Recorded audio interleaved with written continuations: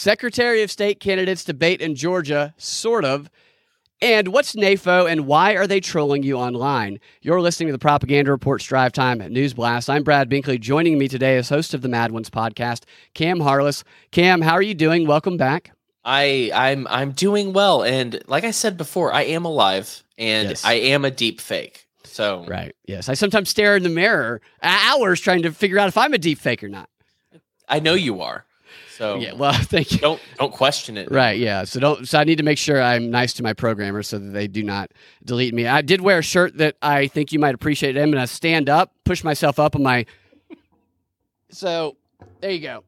It's a blue shirt with a hamburger in the middle and truth in the middle. It's a truth sandwich. It's a fantastic shirt. Compliments of Dana from Voter GA. It's awesome. So the truth sandwich, as we know, it's what these progressive activists, what they use to get the people they're brainwashing to not engage in potential truthful arguments by getting them to say, just this source and only our agenda, anything else, you just troll them. And I thought you'd appreciate it since we know that Bizarro Cam is the person leading the Truth Sandwich Facebook page for Indivisible.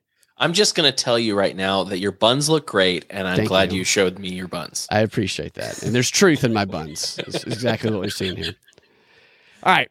So the Secretary of State debate in Georgia was this week, and it wasn't really a debate. It was more like 30 minutes of two establishment candidates who are allegedly on opposite sides of the aisle, pretending not to be, trying not to, because they're both talking about, something that you obviously recognize. Well, what would they be on the same side about, obviously? The insurrection. Exactly. So they're both supporting that idea while trying to pretend they're not on the same side. Like at one point they threw abortion into the debate, which has nothing to do with the Secretary of State race. And then a third candidate who is just constantly being interrupted and treated as though they're lucky to even be on the stage, let alone talk. And that third candidate, non-establishment candidate, is Libertarian Ted Metz. I've interviewed Ted. He did a DPP with us. I'm going to be interviewing him on Saturday, and I'm going to give him an opportunity to elaborate on some of the points that he was making or trying to make during the debate that he did not have a chance to really do in the debate. He did a great job.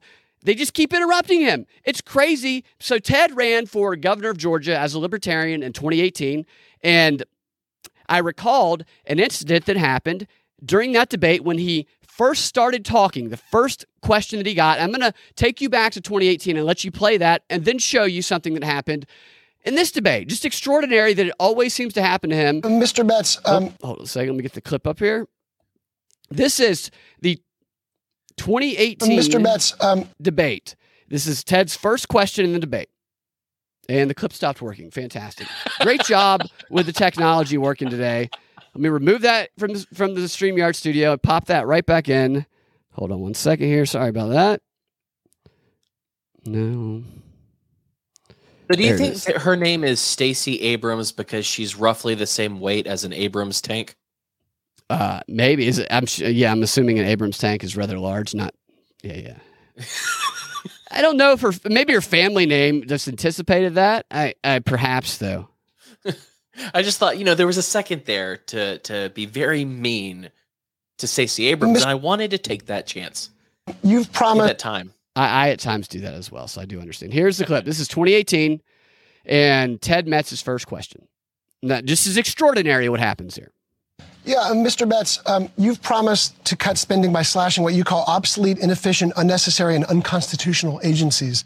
What specifically would you eliminate? And what do you say to Georgians who might depend on their services? Get another job. That's not me. What is that noise? Really happened. Unfortunately, we're experiencing an alarm here and a fire alarm here at our GPP studio. It's just so you hear that one more time, just so we're clear on what happened here. Just one more time. Agencies. What specifically would you eliminate? And what do you say to Georgians who might depend on their services? Get another job. What is that noise? Unfortunately, we're experiencing an alarm. It's like they were saying, wrong answer, Libertarian. Try again. And that went on for like a minute, okay? This is like a minute of this. So look, it's still going on. 43 seconds in, still. Still going on. It's still buzzing him. They're that annoyed. Still. Okay, now it finally ended. Now we go back to the same press club doing same moderators, and this is Ted's first opportunity to ask a question to Brad Raffensperger, the current Secretary of State of Georgia, who is as corrupt as can be. The mainstream media loves him, and he's a pretend Republican. And here is his first opportunity, Ted's first opportunity to ask him a question. Hold on. There we go. Wait, let me take that back a little bit. All right, I should do it. Here we go. Question is, why did you allow the election results be so obviously Please get to your corrupted? question quickly. He was 4 seconds into his question. One more time. Now, was it a buzzing alarm? That was the whole question, wasn't it? Right, yes. Well, he had a couple of seconds before where he premised the question, but it was very short. But then he said, the question is, and then he starts into his question, and then 4 seconds into his question, Results be so obvious. make sure we hear that one part where he says the question is. I mean, this is unbelievable. They keep doing this. Let me turn that up a little bit. There we go. Question is, why did you allow the election results be so obviously Please get to your corrupted? question quickly. Please get to your question quickly, Libertarian. Well, you had 4 seconds and you haven't gotten to... And then he went on to repeat the exact same question that he said, and then Raffensperger went on to dodge the question. And I'm going to elaborate on some of this stuff. I'll play some more of the detailed clips on Saturday when Ted comes on the show to talk about his experience, and I'm going to give him a chance to actually in detail lay out some of these claims that he laid out or tried to lay out during the debate, but he kept getting railroaded, and that Raffensperger continued to... He didn't answer any of them. And Raffensperger... Raffensperger is awful. He is he's like the prototypical idea. You could not make a better controlled opposition candidate in a lab than Brad Raffensperger. I'll be honest, just the way he looks and I can't explain it. So don't ask for any he's from details on Canada. this. Oh, that's it. Because I saw him and I was like, I don't know why I do not trust this person. Right. And here's so it's the Canada thing. We'll go in more detail when I talk to Ted, because I want to hear what his comments are. But here's all you need to know about why Raffensperger, who the mainstream media loves, and he is a Republican, pretend Republican.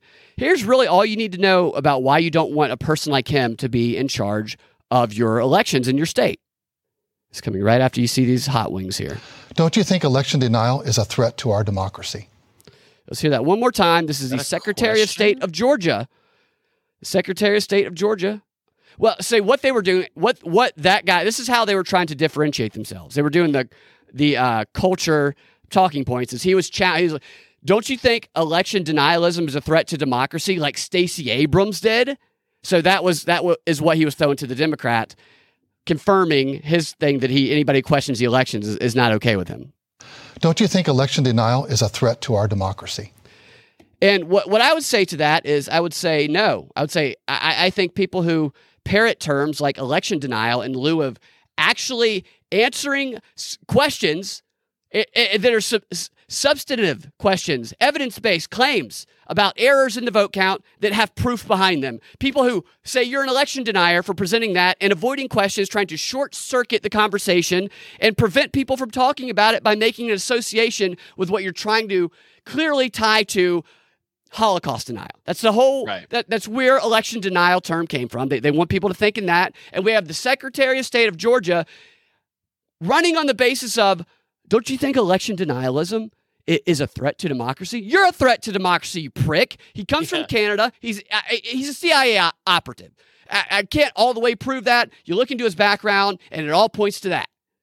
All I'm saying is I am not. See, if questioning an election or election denialism is going to destroy democracy, I'm going to. Well, I mean, I already do, but I'm going to start denying every single one of them because honestly, to hell with democracy at this point. This is what we get. Right. I mean, they talk as though we actually have democracy. First of all, they never make the differentiation between democracy and a democratic republic because, and there's a reason for that, they don't want people to understand the differences. And they now would embrace, because they use it as a weapon, this idea of pure democracy, where they can just weaponize the masses of people, the mobs, through social media, and say, look, the people want this, the people's will, so therefore it must be. But the reality is it's the elites' will that are being imposed upon these masses of people that they have indoctrinated. And that's one of the reasons they never differentiate, because it's not a democracy. The founders didn't like democracy. They were afraid of it. For this reason, they were afraid of it. Yeah, well, and it's bad. I mean, like, not to be like that guy, but when's the last time you had something which, by the way, every time they say democracy, they just mean they don't mean democracy to win. They don't. Exactly. Democracy hasn't worked if their opponents win. It's a glittering generality. I mean, Hitler probably ran on democracy. They all run on a democratic platform. They all claim to be the will of the people. They're not. But I mean, even so, I mean, if you love democracy so much, why impeach Trump 17 times? Why do that? Because clearly democracy happened. But no, it wasn't, because the electoral college was used in times when there were people were slow and they used horses. Nope, that's not a thing. Right, that's not real. And election denialism, it's like denialism. It's not election denialism, okay? It's questioning the election because of proven errors that have arisen that have obviously been silenced. I mean, there's no doubt about that. And when you do that and you don't let people talk about that, then that makes people really question the election even more so. So that is fundamental to the survival of a democratic republic. Question the election should be what everybody does to hold it accountable. But they're trying to say, how dare you even think to do that? And then the Republicans are trying to switch and say, oh, well, Stacey Abrams is also, well, I should say the election denialism acceptable mainstream Republicans are now saying, well, now Stacey Abrams is evil too because she's an election denier, which I'm no Stacey Abrams fan at all. But it's her right and anybody's right to question an election, because that is what's going to hold people accountable who are in charge. And we have the Secretary of State in Georgia here sitting here saying, no, the election deniers are awful. So wait, who is he against? Because like that, she has been denying what's his face's election since it happened. She's been denying Trump's, but no, she denied who's the guy who's governor right Brian now Kemp. in Georgia? Yeah, She's denied Kemp's election since it happened. No, I know. She is like patient zero election denial. No, I know, but that's his, and he's using that as his talking point while at the same time affirming that election deniers are evil and bad, and that's the problem. So people do these attacks on Abrams, and they're right that Abrams also did that. So there's a hypocrisy there, absolutely. But in the process of doing that, what he's doing is he is positioning himself as the acceptable Republican. I am against election deniers and Trump. And also, Stacey Abrams is like Trump. That's a weird take. I mean, that's what he's doing. He's trying to do, but that's bizarre. I mean, that's what all of these Republicans are doing. And they're right. If you're going to say that Trump is a problem because he questioned the election, then you should also say that Abrams is a problem because he questioned the election. However, the base assumption that it's wrong to question an election, that is what the problem is. That basic assumption that all of that is built on. It's perfectly fine to question an election. If you're not questioning an election, then you're brain dead. Because there hasn't been a secure election since the history of time. Because people will commit corruption. It happens. But it's never going to be perfected. But you have to fight against it, and you have to try and make it as good as possible. And they literally tell us. I think that, like, there's so much information. We get overwhelmed with things. We blow by things so quickly that we just kind of don't really focus in on this idea that they are telling us that 2020, right after telling us that 2016 was a corrupt election and that Trump was, he was not a legitimate president, then turning around saying this was the most legitimate, most secure election in American history, in the history of mankind ever. We have to be stupid. We did it. We fixed it. I mean, and you have to think the people that you're talking to are just dumb effing, just the dumbest people. They spend all day banging their head against a brick wall, and they have no brain cells left. Idiots, just to believe that trash. It's just, they keep people so divided emotionally in tribalism to not even focus on how insulting that claim is. Such an insulting claim. And that's what he was promoting right there. The guy who oversees the elections in Georgia. He is a corrupt, I mean, vote for Ted Metz. I don't typically like say vote for people. In fact, I'm typically like, don't vote. If none of us voted, it'd take away all their power. But I know that's not going to happen ever. So for once, it's probably the only time I've ever done this. I say vote for Ted Metz in this election in Georgia here. Can we talk about the Georgia election? Just briefly from a personal standpoint.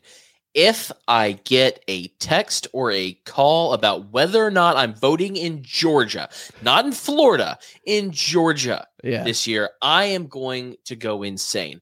No, I'm not voting for Herschel Walker. No, I'm not voting for Raffensperger or anyone else. No, NRA, do not call my phone. What is happening? It was so funny, Brad.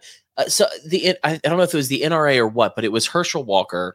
So I got a robocall, and this person on the phone says, "Hey, this is something with prosperity for Georgia. We've chosen Herschel Walker as our choice for the election. Can we count on your vote?" And I was like, I answered the phone. I talked to him, and I said, no. And here are 3 reasons. 1. I live in Florida, you dinks. How are you calling me? I still get stuff from Georgia all the time. I haven't lived there since 2018. You should have said. You should have been like, or like, you should have added to it and said, "But okay, how can I vote from Florida?" Right. Well, and I said number 2, I don't vote, and I don't want to vote. I said number 3. Prosperity's stupid. Your name is stupid. And I don't want to hear from you ever again. And the guy goes, huh? And then I hung up on him. Yeah, no, it's funny. I get all those too, and God, it's so stupid. Their organization, it's not great because I think it's from emails I sign up with, and they sell your data, I guess. But it'll be like, "Hey Zeke, can we get you? Are you going to come to the rally for Stacey Abrams?" I'm like, Zeke. Who is Zeke? Yeah, it's never. I get random different names all the time. I don't give different names. I always give them my name. So you had a story that you wanted to talk about. Oh yes, something that got up in my crawl. I don't know if you pay attention to Twitter all that often. Maybe you shouldn't. Maybe that's not a thing people should do. But I was on Twitter today, and I saw this tweet, and I wanted to share with you the whole shebang. For one, let me go ahead and, oh no, I'm not going to be able to share my screen. Am I? Dang it. This is why, because I have to, I'll just talk through it. I can give you a link if you want to see it. But I was on, let me do that. I was on Twitter, and I came across a tweet by Jessica Valenti. Do you know this name? I don't think so. Okay, so I think I'd heard it before, but I didn't know of anything that she's done. And so I went onto her page directly, and I took a look, and she's a feminist author. Apparently she wrote books called Sex Object, The Purity Myth, and more. She's a columnist, and can I guess for who? It doesn't tell me. It doesn't tell me. So, I mean, you can guess. I would love you to. I know where my brain went. Slate, probably. Okay. Well, my brain went to Washington Post. Yeah. But yeah. But so she writes articles. Oh, here's the last thing. Writing about abortion every day. She has a Substack every day called Abortion, Every Day. What a thing to focus on and write about every day.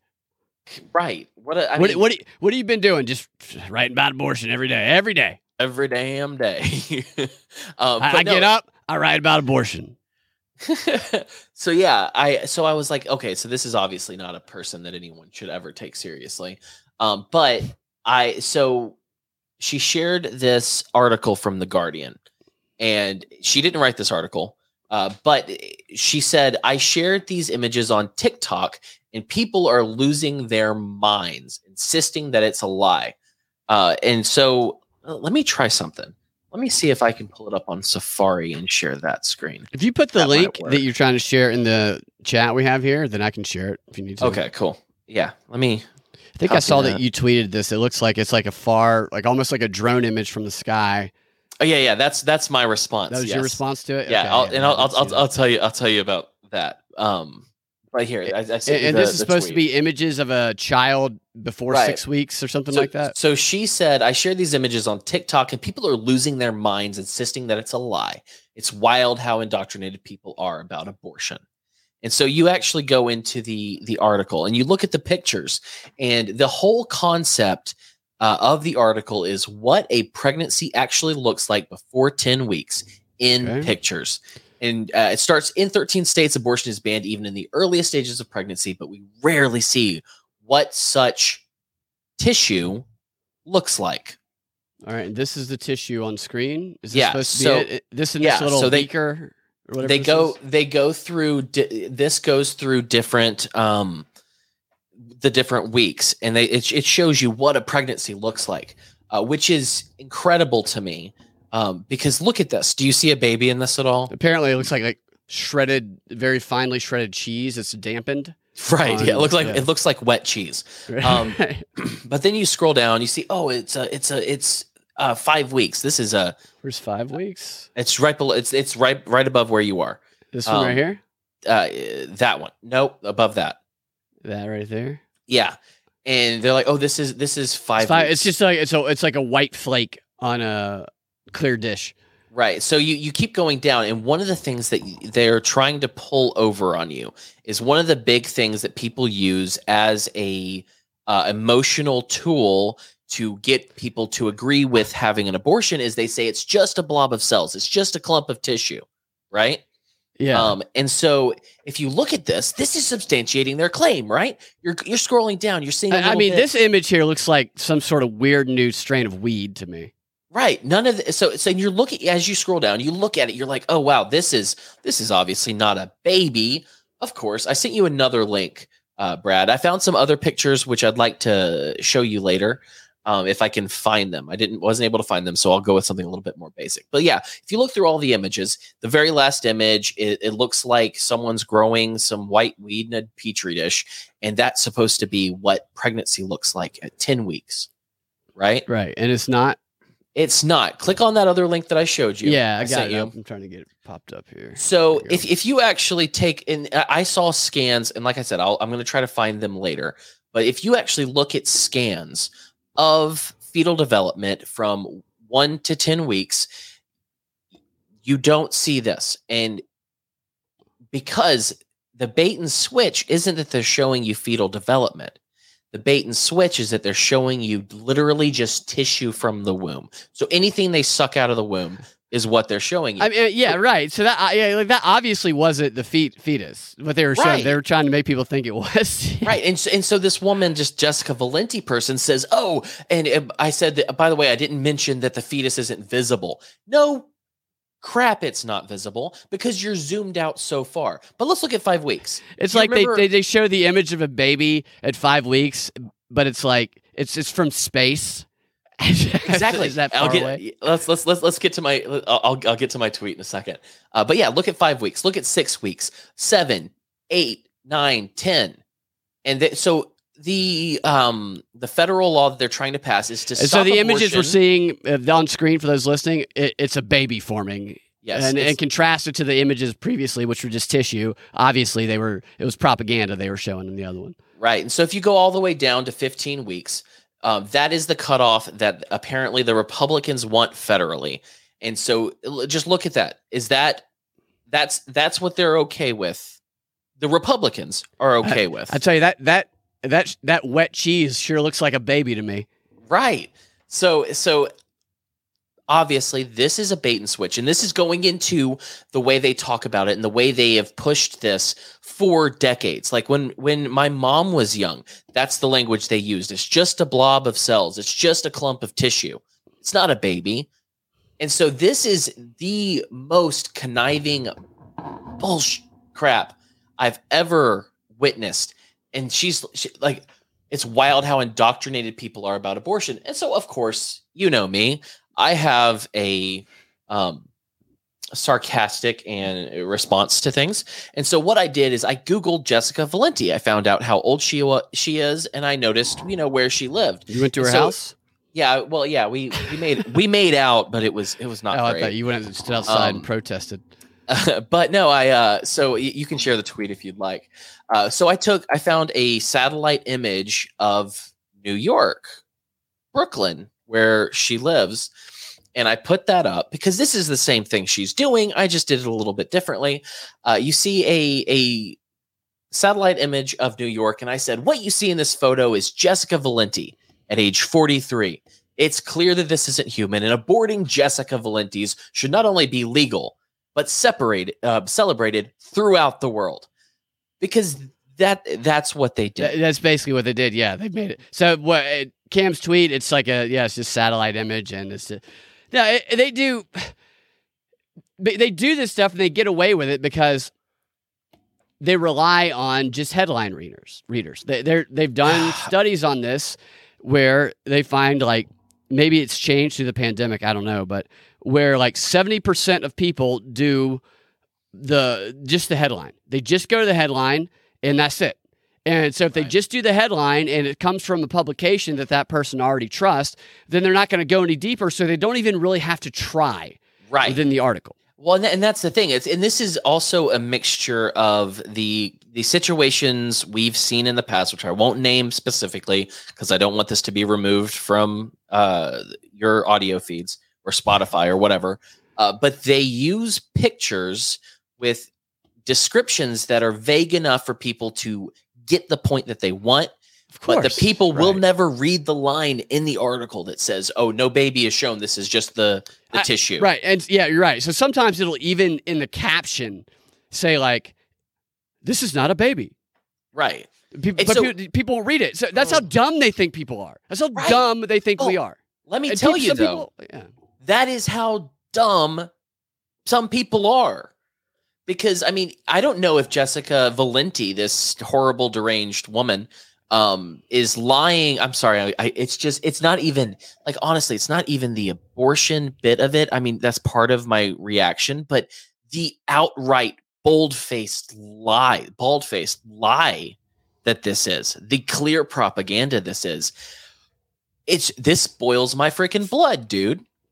Well, Stacey Abrams has been going around and giving the Christian response to why she supports abortion. And part of that has been that this stuff about knowing when conception happens and stuff like that, all that's a lie and whatnot.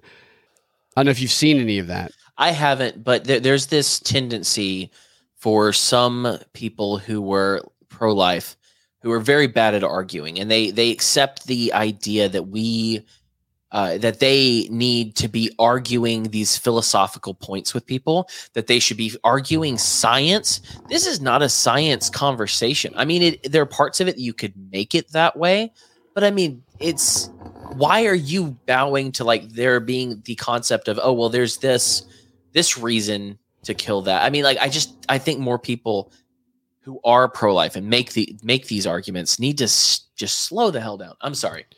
I think a lot of the problem with that whole conversation, I think it has shown itself. I talked about this in a show that I did last week with not to go too deep in the Herschel Walker stuff, but with the whole Herschel Walker stuff about how he may or may not have paid for an abortion. And Herschel Walker is beside the point. But the whole point they're trying to push is that a person can't at some point in time in their life have an abortion or pay for an abortion and then later in their life be anti-abortion, to which I said, no, I would be willing to bet. In fact, I know people who have done this, that there are a lot of people who are really against abortion, they're anti-abortion, is because they had an abortion earlier in their life, and the aftermath of it and how they felt, they grew to regret it, and it made them change their position on it. So they don't want you to think that can happen. And the way that people are just indoctrinated and socialized in America today is they have a lot of confusion around abortion. And on one hand, they're kind of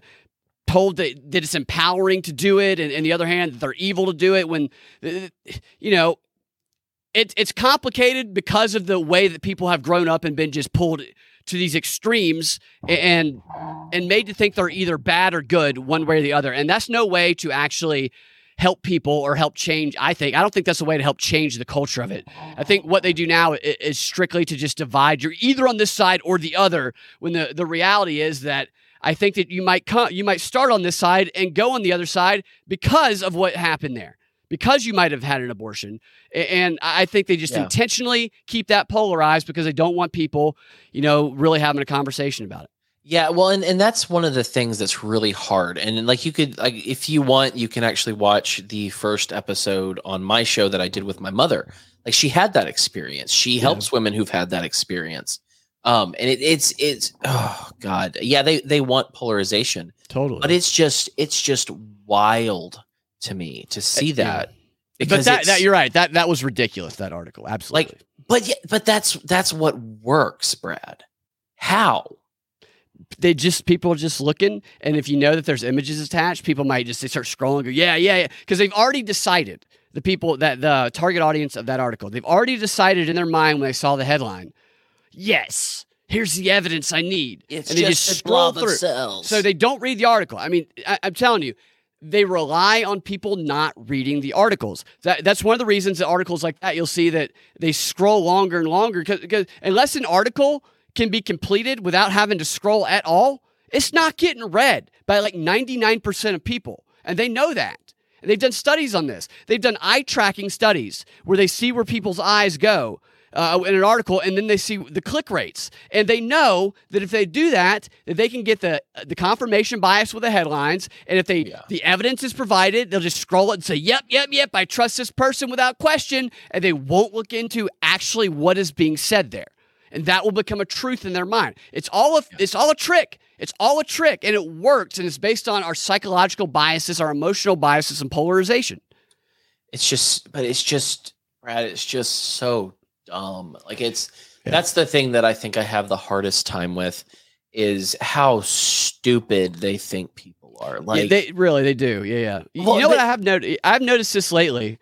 Friends of mine who, they weren't super far left or progressive, but they were kind of bought into some stuff. They have been sending me, so I have to give credit to Joe.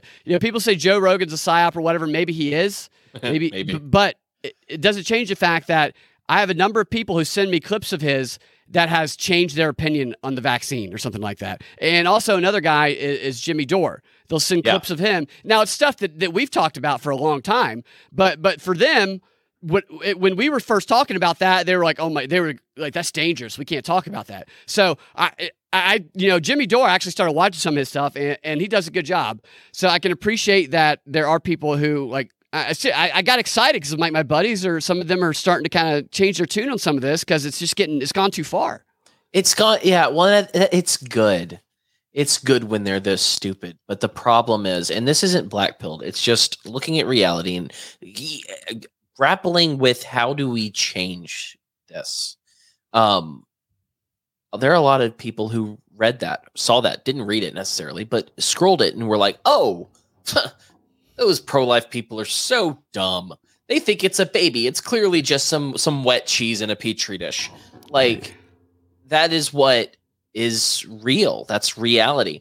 And so coming away from that, you got to ask the question, how do we have this conversation? How do we change it? How do we not let people get away with just blatant, outright lies like this? Well, what they're trying to do, and they already have it established just naturally by the way the propaganda situation works, but the media literacy training that they're trying to do, this is what they train them to do. They train them. The first question to ask is, does this information come from an authoritative source? And if the answer to that question is no, you are not to engage with it, because it is like a virus, and they describe it as a virus, like COVID. Do not even look at it, because it could infect you, and you could wrongly spread it and destroy democracy and kill everybody's children. If it's from an authoritative source, then by default you can trust it. So the Guardian is authoritative. Exactly. So the questions end with, is it an authoritative source? So then when they're scrolling through the article, it's never a question of scrutinizing the material. It's all it is here is all the just confirmation after confirmation, strengthening that false belief that the headline, because it came from an authoritative source, already created. And they teach that in the media literacy trainings. And you know what they call that? That question that you ask about the authoritative source, you know what they call that? They call it critical thinking. That is their definition of critical thinking. It's unbelievable. It's truly extraordinary. I can't imagine a parent like actually. I think most parents probably don't even look at it. Like some of my friends have shown me some of the material their kids have gotten where they've been forced to read Trevor Noah's book in a disinformation class. And fortunately, the kids are like, this is all BS. So these kids in particular weren't buying it. And there's probably a lot more kids like that. But I think a lot of parents might not even realize what their kids are being taught in schools. And that in and of itself is, public schools, man. I went to public school, but man. I didn't. My parents loved me. You went to private school or were you home taught? Well, I did. We did a private school, and it's so funny. Like people, did you grow up in a cult, Cam? Yeah, no, of course I did. But no, that people assume when you say you went to private school, oh, they were rich. They went. No, my mom worked as the freaking one of the freaking lunch ladies at the private school that I went to, so that we could afford to go there. Very smart. Yeah. So I went to a private school, a private Christian school until 7th grade, and then I was home educated, aka for the most part taught myself from there. So right, both. Yeah. Cool. All right, so we're only going to get to a couple of these because I promised it at the top, and then we'll continue them in the DNB XR. But I know that you're going to have a reaction to this.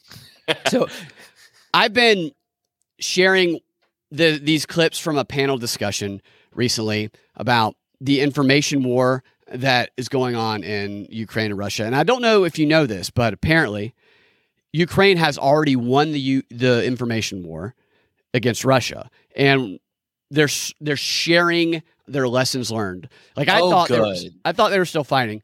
But in this panel discussion, and if you guys want to see some more of these clips, the show I did, I think it was last week, I think it was one of the shows last week. The Ukrainian Goebbels, Volodymyr Zelensky's own personal propagandist. I mean, the Ministry of Truth, and there's no doubt that's who this woman is. I mean, unbelievable. I've been reading her book. It's like crazy. It's like right out of Nazi Germany. She is on a screen that's vertical, and they're trying to make it look like she's at a table, and she's just sharing all of the reason. Here's what you need to know about how to continue winning this information war. And they talk about it in the context of an information war against Russia. But what's clear, and this is how they think about it, is that doesn't mean the information war is against Russia. That what they're actually saying is that they're competing with Russia to try and better propagandize us. So we're the targets of both of their information wars and their propaganda. They're just saying, here's how you propagandize us in the West better than Russia is. And that's absolutely clear throughout this entire panel discussion from the CSIS, which is called NAFO and Winning the Information War. And NAFO is where we're going to take this, because this is the part of the information war where it's fought on social media. So the part that the woman was talking about, the Ukrainian Goebbels, was the government control, the top-down information war. The part that the NAFO guy, who is a former Marine, he's a retired Marine, and he is the guy leading the information war on behalf of Ukraine from the ground up, from the social media, from the troll angle. And he started what's called NAFO, which is an organization. Let me find the name exactly of this NAFO here. So NAFO, this guy's name is Matt Moores. And, I left the full name of NAFO off of my notes here. So let me tell you exactly what that is. I have all of the other stuff, but I don't know how I left that off. Non-athletic feminists.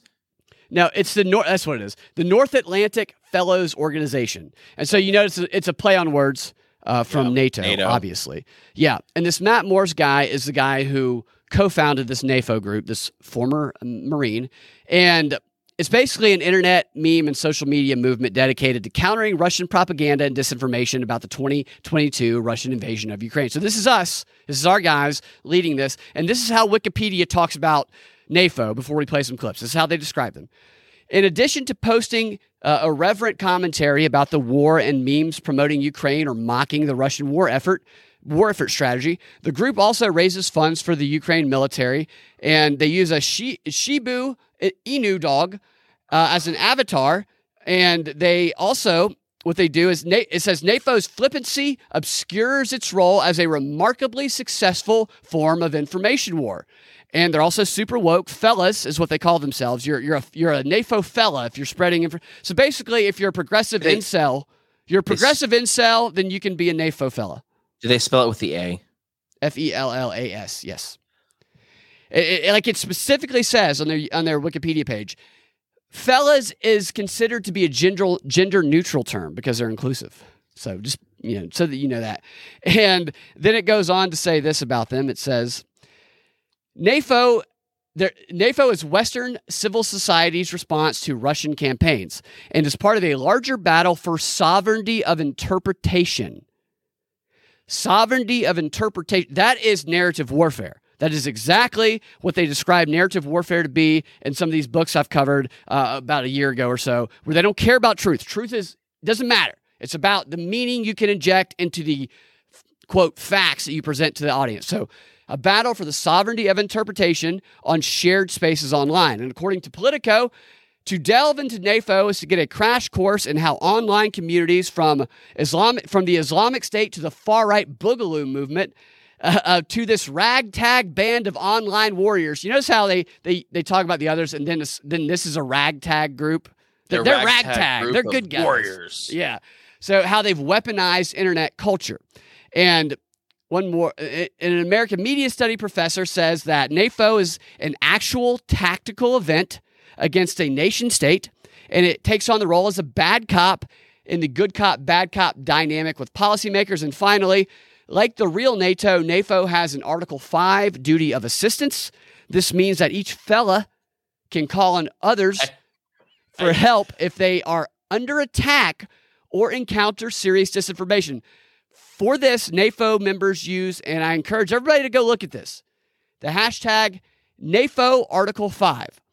And then they receive support. So what they do, NAFO Article 5 is how whenever they want to troll somebody online, they use that hashtag and then they just gang up on. So this is how they harass and bully people.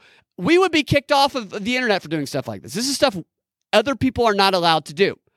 And what was this? One other thing it says here from the Army U.S. Military Intelligence Brigade, the U.S. Army 780th U.S. Military Intelligence Brigade, says for an online community like NAFO, hostile mention from an official propaganda outlet of its target is evidence that its ridicule is achieving the desired efforts. And that goes back to what I say a lot. Don't react to it, because that is what they want, and they depend on it. Now I'm going to play you a clip from him where he's talking, but this is the guy who leads this effort that's just so praised on Wikipedia and by all of these experts. And you're going to hate this guy. I'm sure you're going to hate him. I already do. Matt Moore. Representative Wynn. It's the wrong clip. I'm an idiot. Representative Wynn. How many clip failures can I have in one show here? Failure Let's go to for launch. one more. Well, I'll give 1 second here, and then we'll get that one up there. I swore I put that one in here. All right. No, here it is right here. Oh, no. I know why. I know where it is. There we go. So did it differently this time. With you got to try all these new things with podcasting to try and make things work seamlessly, and you're always experimenting to see what's easier, because we don't have producers like CNN and all them have. But it should be. We should buy some. We should get Brian Stelter to be our producer. Then I feel like all of our segments would be too fat. Possibly. Why is this starting here? What the F? It's not right. I don't know, but she is very white. That may be the whitest woman I've ever seen. Cam, talk about something while I figure this out. Okay, I will. Surprise. So here's the thing.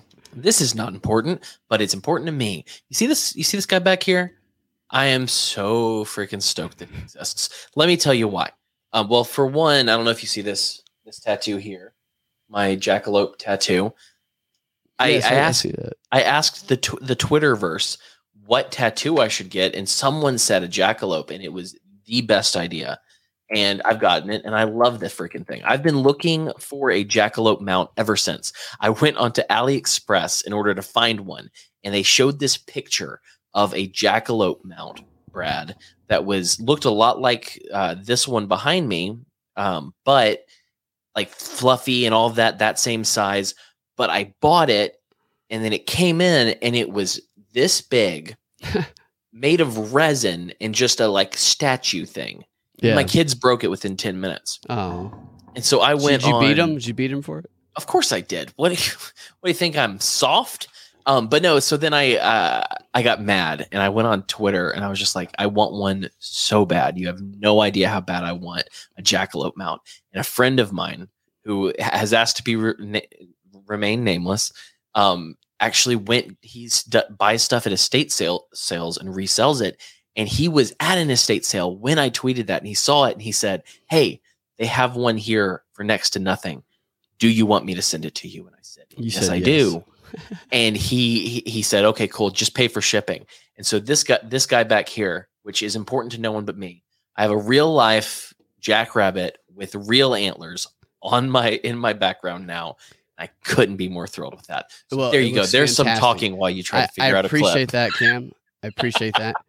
And here we hear this guy talking about, his organization, NAFO, and I think where it originated out of. Sure.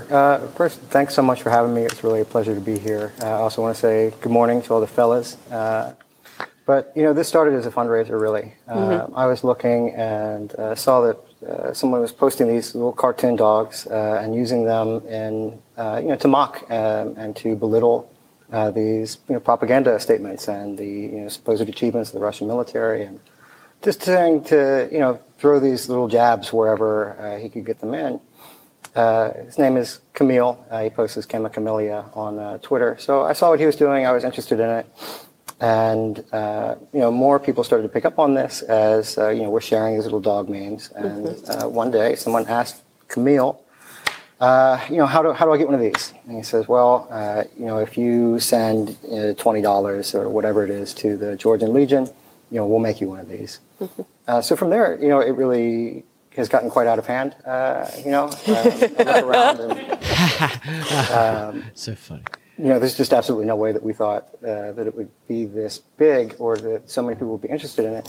But I think, a lot of the points that we've been speaking about today are responsible for that. This frustration with the interference and aggression of the Russian government over the past, 20 years, really. But and people have had enough, and they want to stand up and they want to fight for what's right. And this organization, this movement, whatever you want to call it, gives everyone globally with an interest and an internet connection a way to get involved, a way to push back and say. That's a major theme of this conversation that they have here, is that we have all these ways that people who want to get involved in the fight for democracy worldwide, that democracy is under threat, and we know that we've agitated you to you wanting to do something. Here's what you can do. You can become part of this online progressive incel group that just goes and starts trolling people. They call themselves fellas. I just have to, let me ask, did I hear him correctly in that he paid $20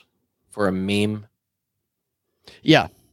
That's how they fund, and they send all that money to Ukraine. That's why. I love what you're doing with these Shibu Inu memes, which I found what they're doing is it's called newsjacking, because the Shibu, it's a no, that's what Jeffrey Toobin does. Shibu Inu?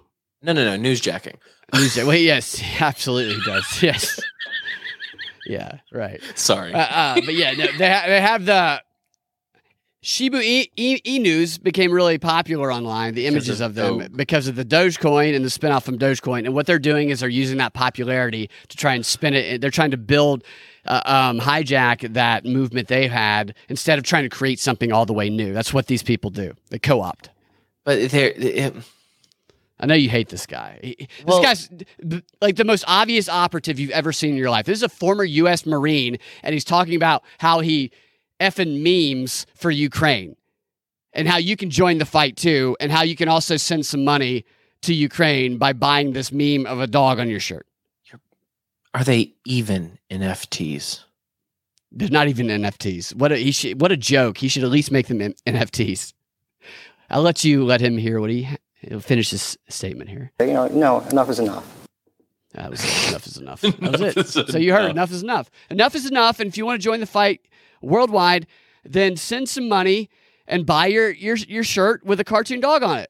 That's how you join the fight. And that's like a key thing because they get these people riled up and they're testing this experiment of being able to propagandize worldwide. I talked about this on the show earlier this week, this new model that they're testing. And when you get people agitated, when you're trying to mobilize people for a World War III effort, which is what they're trying to do, you have to give people something to do.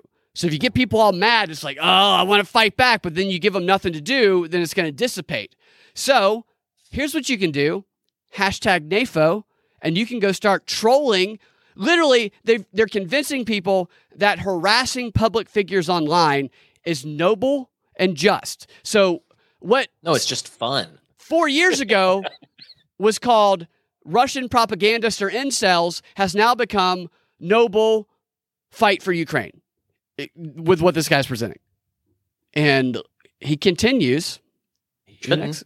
He does for a while. This guy, they love this guy. They think he's so funny. He's such an operative. Well, and he sucks. And when we were talking before, you were talking about, so why the Shiba Inu avatar? Because that's been perplexing me, right? Like why not a Pomeranian? Those are funny too.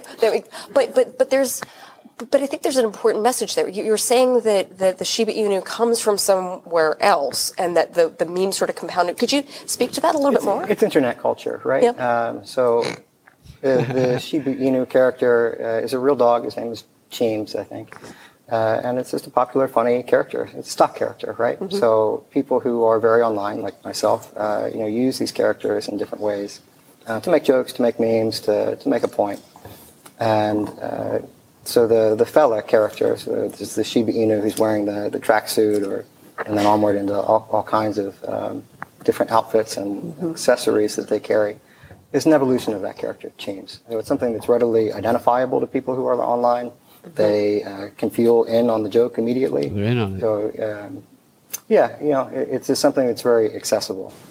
And that's what it is right there. They want to be able to rope people in on something they recognize, and that's how they think about these things. That's why I said a moment ago they co-opt things that are already popular and have a movement, so they can hijack that emotional sense of recognition that people have there. And so this guy was a guest with, I think, Raskin. You know how whenever they have a State of a Union address, that the opposition party will bring a member of a family who had they lost someone in the war, just to kind of throw it in the face of whoever, of the president who's speaking. That's who this guy was when Trump was president back in 2017. Raskin brought this guy because he was apparently injured in a bomb attack or something when he was in the Marines, which I hope he's recovered. I hope he's recovered fully. And he had a dog. He had a service dog with him. And so I guess that's why he's a dog guy. And ever since then, he's been popping up as this agent of propaganda everywhere. It's just interesting how they use the same agents through all these different issues.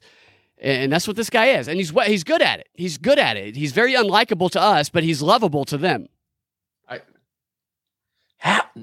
They're lying. There's no way they really like that guy that much. I think that they might, because to this group of people here, this guy is probably he probably is apolitical. He's probably one of those guys who's like, I don't give an F, just give me some money and power and leave me alone. And he's probably, like a mercenary. That's what it feels like to me. In his head, he's probably like, I have these people in the palm of my hands. That's what it comes off to me as he thinks that they're just dumb and he's got them where he wants them. He's not wrong. No, he's not. He's definitely not. They are dumb. Right, he's definitely not.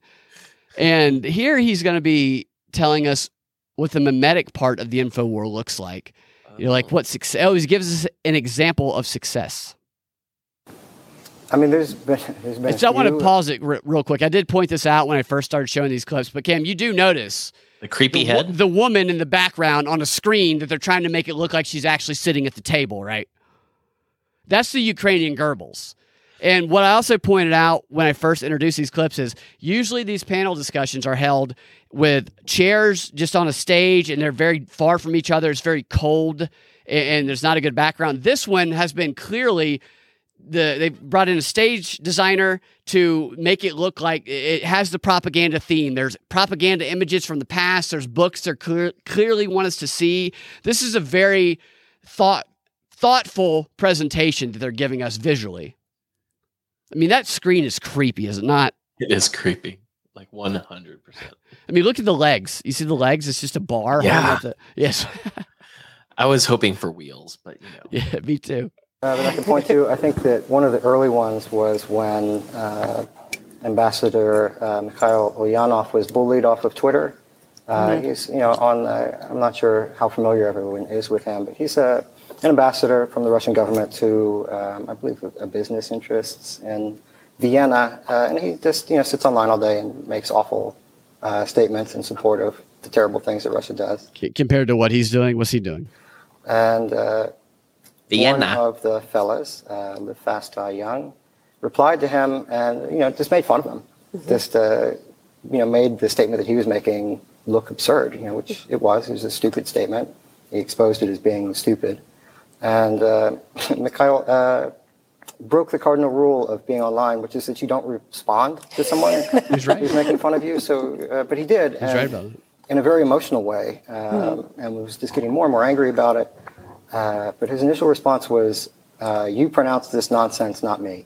And that instantly became a meme that you can now buy on T-shirts. I've seen it on television, on the news. People are actually talking about it.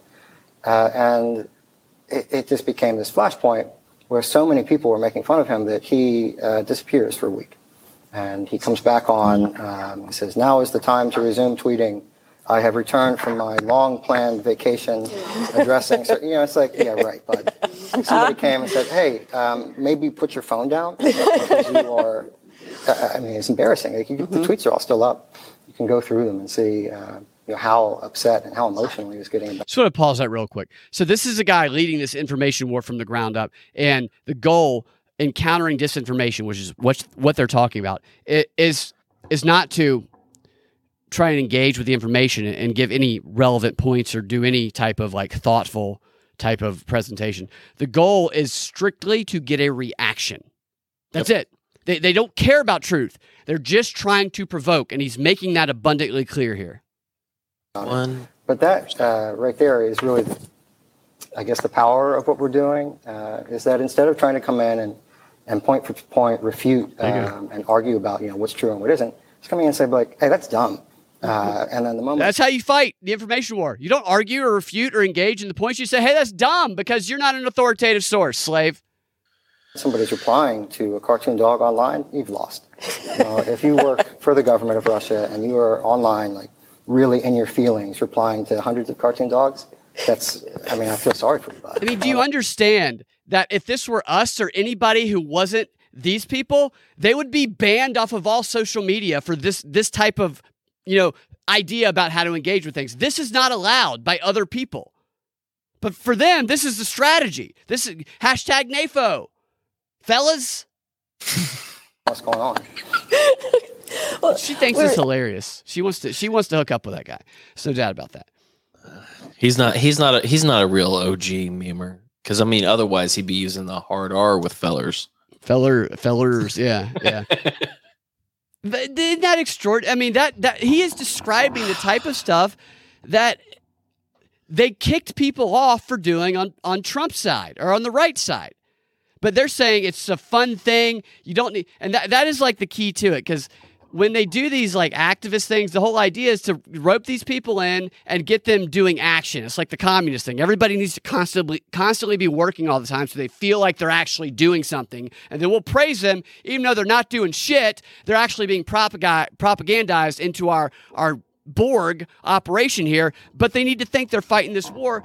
And we'll just tell them they can tweet, and we'll tell them they can go harass people, but we need to make sure they don't ever engage in the information. And that's the key, because if people think they have to do that, if they think they have to comprehend something, and then they have to say, oh my gosh, that sounds like a truthful thing, I need to take the time to research that, the mental capacity to research it, and then I have to go research and find the counterpoints. That's a lot of work. That is going to dissipate the group that they're getting together. So they have to eliminate all those obstacles to action by dumbing it down completely and just making them seem like it's noble to be a propagandist. Makes me very angry. They're so dumb. What do you think about that guy? What'd you say to that guy if you had to? Dude, I can't. I don't even know if I have words. You don't have words for it. I don't know, man. That's I want to fight him. It's I believe you. I certainly believe that you want to fight him. Like it's embarrassing. But actually, I don't think I want to fight him. I just want him to see what he is. Like I want him to stare at his own portrait of Dorian Gray and melt because he doesn't realize how dumb he is. I don't think he's dumb. I think he knows he's a con artist. This guy, I mean, I think the other people at the table. Is like, I'm sure these other. It's just there's no creativity in it. No, there's no. I don't know. There's just so much about it. When I say it's dumb, it's like such a low hanging fruit move. Like, it's come on, like lowest common denominator. Right, and that's the idea. Is it needs to be dumbed down because they're going for the biggest mass of people, and it needs to be as little effort as possible. So as long as they're emotionally charged up, they can continue to rope them into their activist actions as long as those actions are stupid and easy, and they don't even have to get off of their couch to do them. Yep, and that's the whole idea. And we'll continue this conversation in a quick XR. And what we'll also do, because I would love to get your thoughts on it, Cam, is we might go through some of this laftivism propaganda. Indivisible has a document about laftivism that they're getting into, and the progressives are doing a lot of laftivism tactics against their opposition. And I thought we would maybe see if there was anything we could come up with, or see what you thought about what they thought laftivism was and how effective it might be. They're using humor to defeat the enemy. What do you think about that? More like claptivism, probably. Okay. Right. So we're going to do that in the XR. And if you want to get access to that content, go to patreon.com/propaganda report and subscribe there today. And that is what we are going to do now. Thank you guys for listening, and we will talk to you next time. Have a fantastic rest of your day.